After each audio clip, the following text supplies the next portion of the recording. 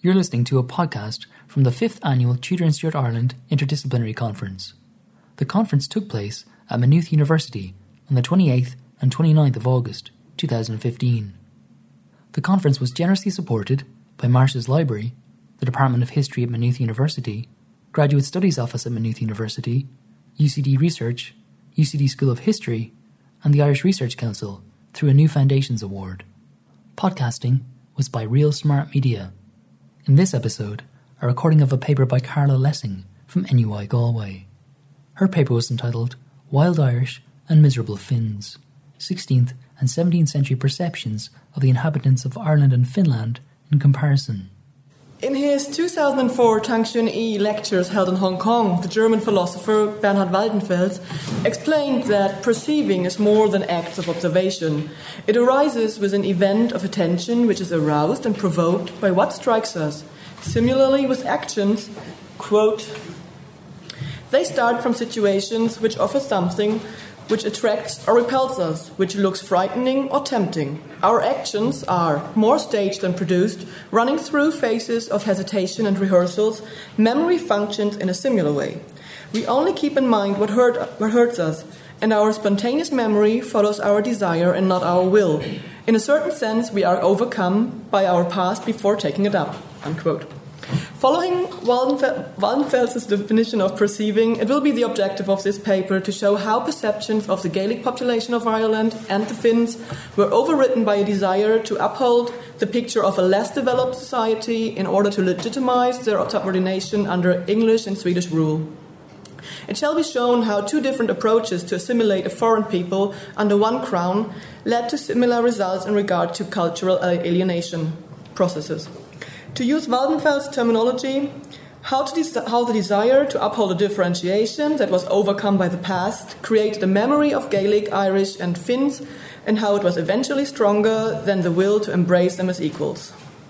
The nature of this paper is a comparative one. Therefore, I shall dedicate the first part of my talk to discussing the differences of the two reference groups and trying to point towards certain intersections regarding the effects of the different policies. I shall then go on to work out the similarities between the English and the Swedish experience in order to show how this connects to a conformable perception of differences in early modern Europe.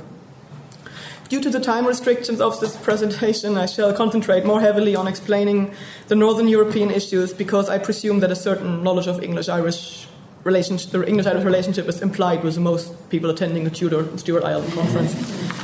So, differences. At first glance, 16th and 17th century Ireland and Finland appear to have very little in common. There is not only the fact that they are geographically situated at completely different ends of the continent, they further confront each other in two of the most important parameters of identity formation of the early modern period: legal status and religious affiliation. While Finns had officially been considered Swedes since the Middle Ages, complying with jus soli, which was, according to the Landslag, still the preferred classification of citizenship in 1634. So those born in on Swedish soil were Swedes. The situation in Ireland showed a fairly different picture. It was not until 1542 that the Gaelic population of Ireland were considered subjects of the crown. Some scholars might argue that the Gaelic people were not treated as English subjects even after that point in time. Henry VIII's 1540s policy of surrender and regrant showed the first serious attempts to consolidate the Gaelic inhabitants of Ireland as English subjects by legal mechanisms. Even though the contexts are different, the endeavours of Anglicization are very similar to what had been implemented in Sweden already since the 12th century. As was the case with English in the British Isles, bringing all people in the realm to use the Swedish language was also the key objective of the Swedish acculturation efforts. Since Swedish was the legal and official language of Finland, most Finns were forced to learn the language and even adopt a legal identity under a Swedish name. Thus, not only were the names of towns and places in Finland known by Swedish as well as Finnish designations, many of the inhabitants had to use additionally a Swedified version of their native names in legal contexts. Swedish efforts to centralize its administration and bind Finland even more tightly to the motherland reads like a copy of the English policy for Ireland. Swedish officials were regularly appointed to posts in Finland, and Finnish institutions were consciously aligned with their Swedish equivalents. This policy of imposing unity was based on the belief that the state was held together by common customs and laws, the same religion, and the same language. Generally speaking, the distinction between Swedes and Finns was, from a legal point of view, more of a social issue than a cultural one. However, despite the legal equality of all Swedish subjects, the official records show a bias towards Finns of lower social rank, similar to that displayed towards regular foreigners. Those, quote, individuals characterized as Finns instead of, for instance, burghers, peasants, or servants, in official records, were usually not members of the local burgher community, unquote. Thus, the term Finne indicated the belonging to a socially inferior group and can be regarded as a way to create social distance between the Swedes and the Finns. Both in the English and in the Swedish case, distinct legal actions regarding Ireland and Finland show that legal actions which were supposed to override the differences between the respective groups turned out to do the exact opposite and only emphasize the perception of socio-cultural differences. The relationship between England and Ireland under the Tudor and Stuart monarchies is famously marked by the post-1540s religious divide between Catholicism and Protestantism, as introduced by the Reformation movement of the 16th century. This conflict went so far that the long-established contrastive pair of Civil English and Wild Irish was redeemed by that of followers of the true religion and papists by the 17th century. Religion had replaced culture as a primary marker of identity. Religious issues took a fundamentally different form regarding Sweden and Finland. The Swedish crown had promoted Lutheranism since the time of Gustav Vasa's accession to the throne in 1523. Because the majority of the Finnish territories followed the model of Swedish Protestantism, the situation is generally not comparable to the conflict between Catholicism and Protestantism in Ireland. However, there is to consider the Finnish border region to Russia. The region of Karelia, which went back and forth between Russia and Sweden for centuries, remained for the majority Russian Orthodox, which obviously posed a problem for the Swedish claim to this territory, so Karelia is. In the case of Karelia, the Swedish authorities attempted to overlook the religious identity of the Karelians as different from their own and tried to perceive them as Finnish because of the similarities of their languages. If the Karelians had been classified on the grounds of their religion, the Swedes would have had to categorize the Karelians as Russians and therefore as enemies, which would have lost them the claim to Karelia. One might conclude with the Finnish scholar Erkki Lehtinen that for this reason, Finnish was positively encouraged. It is a revealing comment on the then prevailing national attitudes that the efforts of the government proved utterly futile. The religious frontier between Lutheran Finns and Orthodox Karelians was far more important than linguistic affinity, which clearly failed to bring the native Karelian and Finnish immigrants together. We can see this as well in the English government's, though half-hearted, attempt to use the native Gaelic language to overcome religious identities by translating the Book of Common Prayer and other religious texts into Irish. This is a bold move on the side of the authorities, since the use of the native language was in other contexts viewed as threatening. I think it is safe to say that at that time, religious identity was more important than the linguistic one in Ireland as well. Although the problems revolving around religious issues were fundamentally different in the two case studies, it can be stated that the creation of religious identities, again, pronounced the difference between the respective pairs because of the perception of their distinct cultural heritages. As might have already become clear from the preceding examples from the legal and religious context, the similarities between the comparative pairs can be found at the level of cultural perception. For the second part of my paper, I shall examine the importance of language, geographical identity, and agriculture in regard to a common rhetoric of difference that was employed to express a sense of cultural superiority by the respective monarchies. The native languages of Ireland and Finland are both fundamentally different from what was spoken by their respective monarchies. Although both England and Sweden were demanding the use of their languages in an official context, they could not uphold this dogma at any cost. Especially the devotion to Protestantism opposed their acculturation efforts considerably. The Reformation's demand for the use of the vernacular proved to be challenging. As Stephen Ellis has pointed out, Gaelic services were grudgingly authorized during the Edwardian Reformation, quote, where a convenient number understood no English, unquote. Half a century later, Fynes Morrison shows that the struggle was still ongoing. The quote is on the slide. Some then wished the Bible to be translated into Irish because many of the people understood not English, but others thought better by education to make the English tongue vulgarly practiced because the unity of language is of great power to breed unity of affections, unquote. Swedish authorities had to ensure also that services were being held in Finnish, which in turn opened the doors for the Finnish-speaking population. One of the most prominent examples of a Finnish clergyman was Mikael Agricola, the Bishop of Åbo, who produced the first publications in the Finnish language during the 16th century and became known as the father of literary Finland. Works like those of Agricola caused further changes for the Swedish authorities.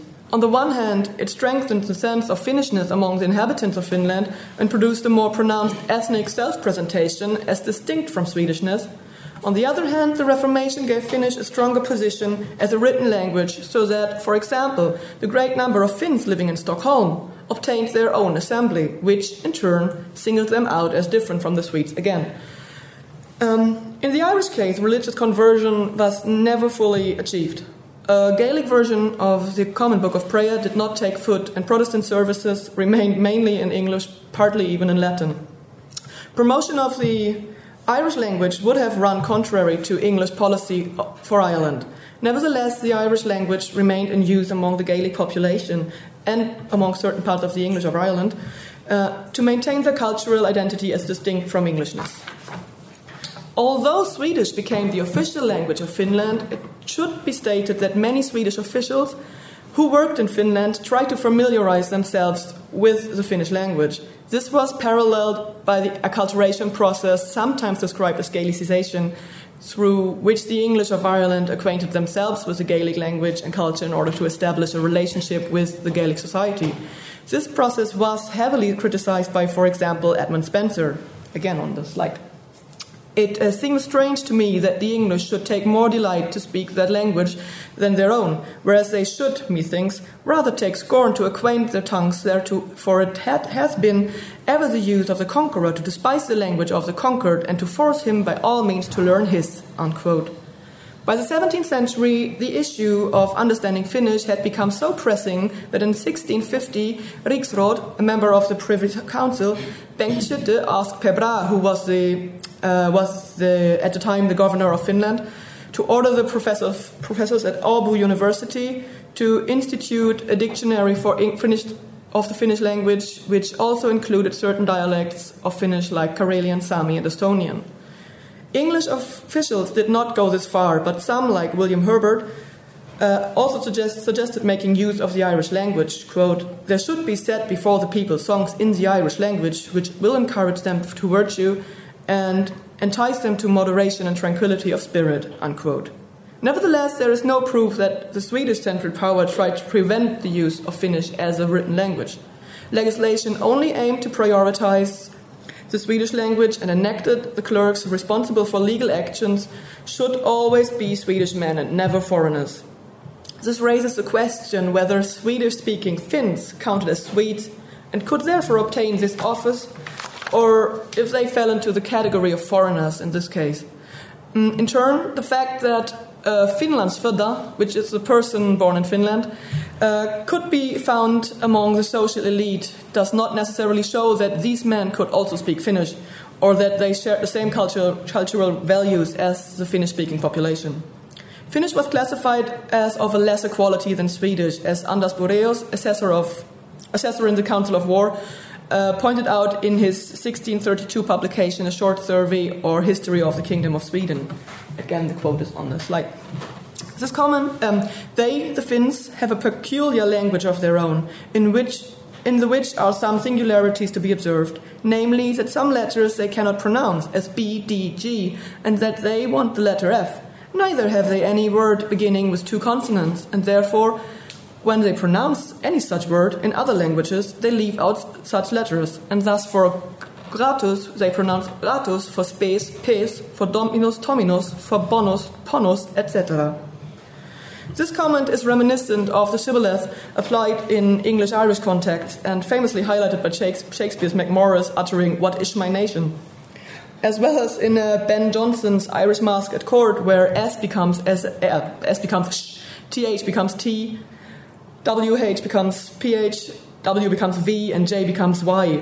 In Jonson's play, the four Irish footmen, Dennis, Donald, Dermot, and Patrick, not only present themselves as honest men, and not the villainous white Irish, which almost sounds German, but His Majesty's good subjects. They also address King James as Yemish, as in the Gaelic vocative of James. So, Seamus. Yeah, I'm almost. Continuing on the topic of language, we are faced with the representation of a certain geographical identity that was built on the terminology of a superior power. In both case studies. Just as Ireland is an English concept, ignoring the native designation of the country as heir, Finland is a Swedish concept derived from ancient Latin descriptions of the peoples living in this territory, as can be found in Pliny and Tacitus. Right down to the present, Finland is called Suomi in the native language. There are further similarities between Ireland and Finland based on the creation of geographical identities. The following examples of perceptions of Finns are easily matched with their Irish counterparts. First of all, there was a general idea that it was very easy for mischievous Finns to find cover from persecution in Finland. Beyond the reach of the Swedish authorities, criminals could hide in the vast Finnish woodlands. In the Irish case, forests and woodlands are also described as the hiding places of the wild Irish. This perception is reiterating the picture of the Homo sylvestris that haunted Europe since the early Middle Ages. Fynes Morrison explains that this is based on the fact that the woods were the place safe from the law. Secondly, having been born in Finland worked as a denigrating element when compared to having been born in Sweden, just as having been born in Ireland was less representative. The Swedish terminological equivalent to Old English or English of Ireland is the term Finlandsfödda. It worked as a marker of geographical identity and was generally applied to anyone born on Finnish territory, which could be either people who had indeed Finnish ancestry or people who were of Swedish ancestry but were born in Finland. The Finnish historian Marko Lamberg offers an interesting conclusion in regard to the question of how Swedish society perceived a so-called Finlandsfödda. In answer to the question whether the Finnish-speaking and Finnish-born part of the population were perceived as Finns, therefore as a separate ethnic group, or as Swedes, meaning an equal group without distinct ethnic status, or maybe even as foreigners, and therefore as an unequal and possibly even unwanted part of the population, Lamberg states that to be born in Finland could mean all of the above. Lastly, I would like to mention the perception of agricultural traditions in Finland and Sweden. While the Gaelic population of Ireland was continuously rebuked for its persistence with pasture instead of tillage, the Finns were singled out by the Swedes for their practice of slash and burn cultivation, which was perceived as genuinely different from Swedish agricultural practices. This form of cultivation is a, quote, form of pioneer extensive farming in which patches of conifer forest were cut and burned to create fertilized fields. It involved mobile populations and a dispersed pattern of settlement, unquote. The part of the Finnish population which practiced this cultivation was therefore called forest Finns. While the Swedes perceived the forest Finns clearly as different due to their specific form of living that entailed a nomadic-like lifestyle, just like the pasture-driven Irish practices, they also acknowledged their usefulness for the Swedish realm. Thus, great numbers of forest Finns were relocated. Some were sent to Värmland, a border region in the northwest of the Swedish motherland, to improve the agriculture there. Since forest Finns constituted a problem because they, quote, destroy the forest by setting tracts of wood on fire in order to sow in the ashes who mischievously fell trees, unquote. Sending a number of them to the Swedish colonies in North America seemed to solve the two problems at once. Quote, the colonial population remained small and scattered along the waterways. While this may have differed markedly for the Swedish colonists who came from rural villages, the forest Finns were able to continue their burn-beating practices and increasingly protested and evaded colonial authorities.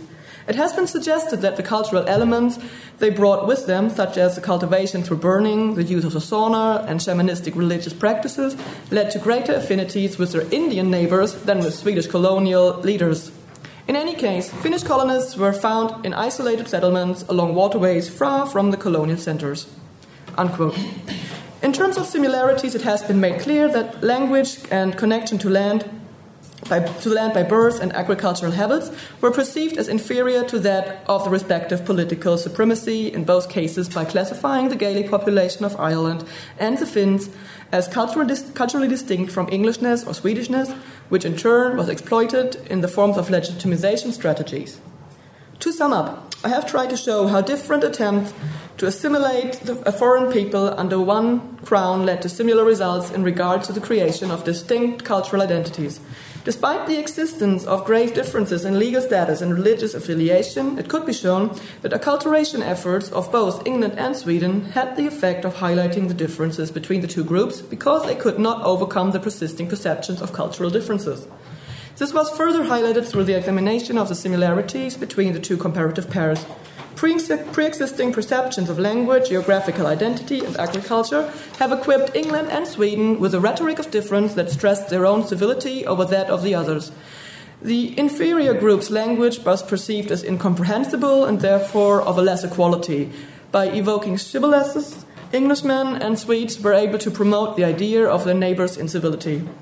Furthermore, the prerogative of ethnical self-presentation was taken away, both from the Gaelic population and of Ireland and Finns alike, by employing English and Swedish designations of their country and culture, as well as allowing the fact of having been born abroad to be perceived as degrading to Englishness or Swedishness, respectively.